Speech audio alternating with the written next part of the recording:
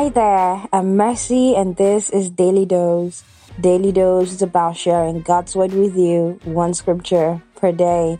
Rejoice! This is God's Word to you.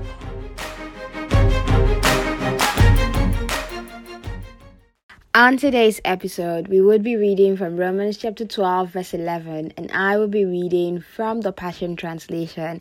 It says, "Be enthusiastic to serve the Lord, keeping your passion towards Him boiling hot. Radiate with the glow of the Holy Spirit, and let Him fill you with all the excitement as you serve Him." Romans chapter 12, verse 11.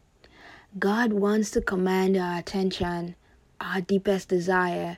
So beyond the show, He wants us to truly desire Him for fellowship and intimacy.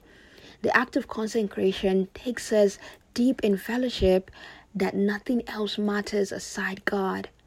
And how you know this is working is when you experience the overflow, because there's an overflow when you choose to have a consecrated life. You can't hide it. The people around you can see it, and many of them will become drawn to it.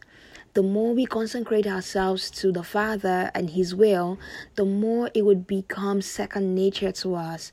Obeying His word at every turn would become joy to us, and it would deeply impact the lives of others. In our service to God, we don't need to be forced or cajoled. We don't have to provoke God, in quote. With our actions, all we do flows from our insatiable desire to be all He would have us be. So every day, life needs to be about worship to the Father. Our passion for Him needs to stay hot, ever aglow with excitement. You know the kind of excitement when you're in love with your partner and your joy knows no bound? Yes, that kind of excitement. So today, delight in the Lord. Find joy and satisfaction knowing that you carry His presence everywhere and you were created for His pleasure. Your day is blessed and you're highly favored.